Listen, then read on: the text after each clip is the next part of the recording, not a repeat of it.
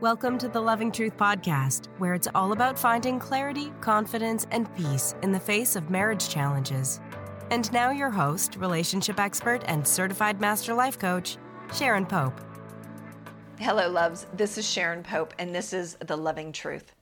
Today we are talking about when you find out that your partner has cheated on you, and then you start tracking everything that they're doing.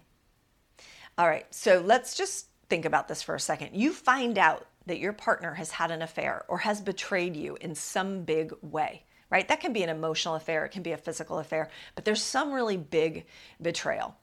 And so our first, I would say, normal reaction is to freak right out, right? And when we freak out, it's not very pretty, right? Our emotions are all over the place. We're thinking about how we can track every one of their movements so that we can feel safe, so that we can understand what's happening. We're thinking about putting tracking devices on their car, on their phone. We're looking at all their accounts, right? We're monitoring their text messages, their email. We're looking at their social media accounts and seeing what they're reacting to and responding to, who they're friends with, all of that sort of thing.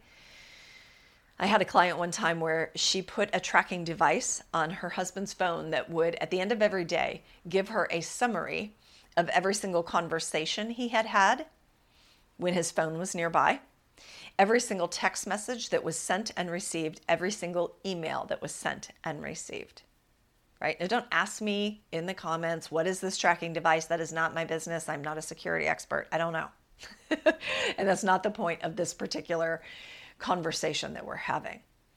The other thing that will often happen is that because we are hurting, we will hurt other people, right? And so we're hurting and we kind of want our partner to hurt too, because they're the ones that hurt us. And so what do? That's when we will go tell family and friends about what our partner did. Now, I know that we are also seeking support and seeking understanding, and that can be a powerful thing during this time. It's just the problem is, and I've seen this happen many, many times, where when you're in the midst of that struggle and that hurt and that freaking out process, you go to family and friends, and then lo and behold, a few weeks or a few months later, as the two of you might be trying to come back together as a couple and heal the wounds of the betrayal, well, now, because you've brought your family and friends into it, they've all got opinions. They've got opinions about him. They've got opinions about your marriage. And so now, on top of everything else you have to overcome, you now have to also overcome all these other opinions as the two of you try to heal from a deep betrayal. The other thing we might do, because we're hurting so much, is we want to hurt other people. So we might reach out to our, call it my husband's affair partner, his family, his boss, his kids, right? We want to hurt other people in the midst of that. So that freaking out, it's not terribly graceful, right? And I'm not even suggesting that it should be. But I want to share with you, let's make this real. Let's put it in the context of a story. There's a client that I've been working with for a little while. Her name is, I'll refer to her as Joanne. That is not her name. But when we started working together, she had found out about her husband's affair about 6 weeks prior to that. And she was in that freaking out process where she was monitoring every single thing he did. Now, her husband was saying and doing all the right things. He was saying, I love you. I'm sorry. I made a mistake. I want our marriage to work.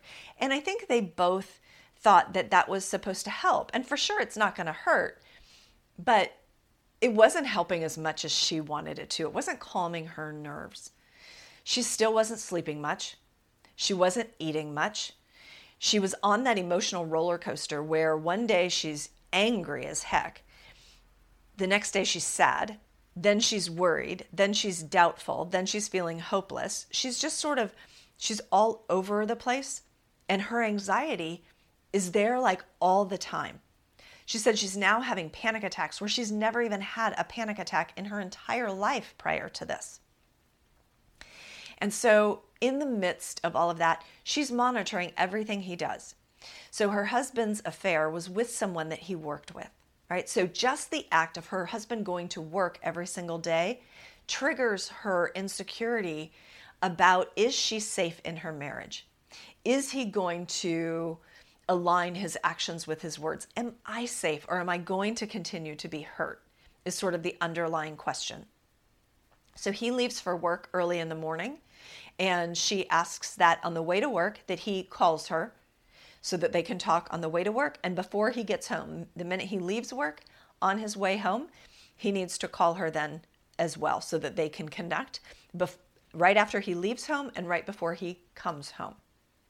Throughout the day, she needs 1 to 2 check-ins. That can be through text, that can be through a phone call, whatever, but she needs that check-in response. When he comes home every day or on that ride home from work, she's asking, did you see her today? Did you talk to her today? What did you say? What did she say? Etc., etc. She wants all the details, right? Because she doesn't feel secure in the relationship. She's checking his phone. She's checking every social media account. She's checking all the messaging apps, WhatsApp, all the stuff. She's checking the credit card statements. And she has a tracking device on his car. Now, he doesn't know that. That's actually how she found out about the affair to begin with. But what she said is, Sharon, this is not who I want to be. It is driving me mad, and I need your help with that. So when we started working together, I don't know, maybe she thought I was just going to teach her how to forgive and forget. And that's not where we began with this kind of thing. First of all, it's way too early for forgiveness in this scenario, 6 weeks later. We're not talking about forgiveness after 6 weeks. We're talking about getting you steady. And here's some of the things that I want to share with you in the context of if you are struggling where you find out that your partner has had an affair or has betrayed you in a really significant way. Look, your monitoring of everything that they do, all of the things that we've described as the freaking out process, that is not going to prevent someone from doing something that they want to do. It's just not, right? Every adult gets to do whatever they want to do. And if your partner actually wants to continue reaching out to their affair partner, don't you think that's some important information for you to know? I'm not suggesting it's not going to hurt, but I am suggesting that all of this monitoring and all of this checking isn't going to prevent him or her from doing what it is they want to do. And I think it's really important that you understand right now what it is they really want to do, because sometimes people's words and their actions don't align. Now, the other thing is that if you are keeping all this pressure and on your partner, and they're on very good behavior because they know they're being watched and they know they're being monitored, and they're only on good behavior because you're being so diligent in your monitoring of their behavior, then what is your option? You're just going to keep doing this for the rest of your life? You're going to keep the pressure on in order to control their behavior for the rest of your life? That's never going to make you feel secure. So let's get at what it is that you really want to feel. You want to feel safe. You want to have peace of mind. You want to feel chosen. And my friends, you want to feel empowered. Because when you find out that you're the one that's been cheated on inside of a relationship, most of us don't feel very powerful, do we? We feel very disempowered. We feel not chosen. We feel rejected and hurt and betrayed and all of the other normal feelings that come along with a betrayal. So here's the way that you can get back to a place of feeling more secure in yourself and in your relationship, and how you can feel more empowered inside your relationship. So first of all, I want you to trust that you found out once. Yes, you used some tools, but there was something that alerted you. Like, so in Joanne's situation, she put a tracker on her husband's car, and that's how she found out. But you don't just have a tracker on your husband's car for the entirety of your marriage. Like, there was something that alerted her that something's not right. There's something to pay attention to here that caused her to get that tracker and put it on his car, right? So I want you to trust your intuition that if something is talking to you, that you will follow that instinct, that you will trust that instinct. that when something feels off, it is off. And that's when you can go looking. That's when you start to pay attention a little bit more closely, right? I want you to trust that women's intuition that you have. That is a very, very real thing, okay? The other thing I want you to realize is that you can make a promise to yourself that I'm going to have my own back as it relates to this. Now, what does that mean? It means I'm not going to beg someone to be in relationship with me. If they ultimately want to mess around with someone else and I'm not willing to share them, then I'm not going to beg you to stay here so that I don't have to face a whole bunch of hurt and fear. I'm willing to face a whole bunch of hurt and fear. I'm not willing to beg someone to stand there alongside me. That's not love, that's prison, right? And I don't want to be purgatory for someone, right? I want you to be here next to me because there's nowhere else you'd rather be, right? That's how you can start to get your power back. The other way in which you can have your own back is that you can say to yourself, if this happens again, there won't be a lot of words, there won't be a lot of turmoil, but I will not remain in this relationship. Now, lots of people will say those things, and they will say it to their partner, like putting their partner on notice, like as a threat, like, all right, but if it happens again, I'm out of here. But then they don't mean it. And their partner knows they don't mean it, and it happens again, and then they don't leave. I have seen it happen again and again. And I think the reason for that is because they were using it as a threat with their partner as opposed to a commitment to self, right? If it is a commitment to yourself, that if this happens again, then I am not going to stay.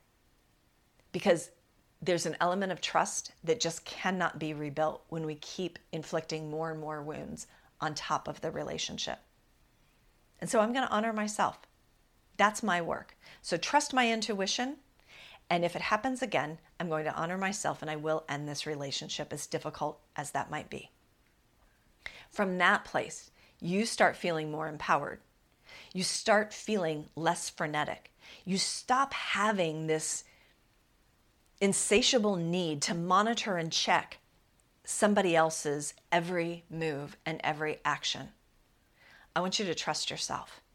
And I want you to get back in your power so that you can show up to the relationship knowing that you are deserving of love and trust and all of the things that you want inside your relationship.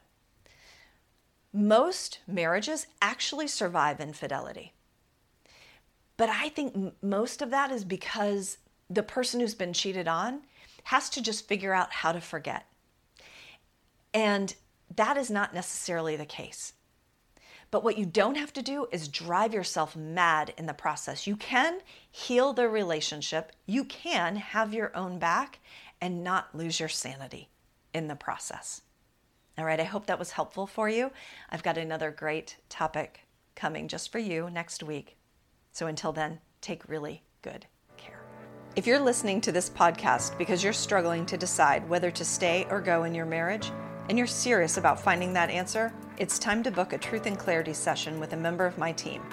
On the call, we'll discuss where you are in your marriage and explore if there's a fit for you and I to work together so you can make and execute the right decision for you and your marriage.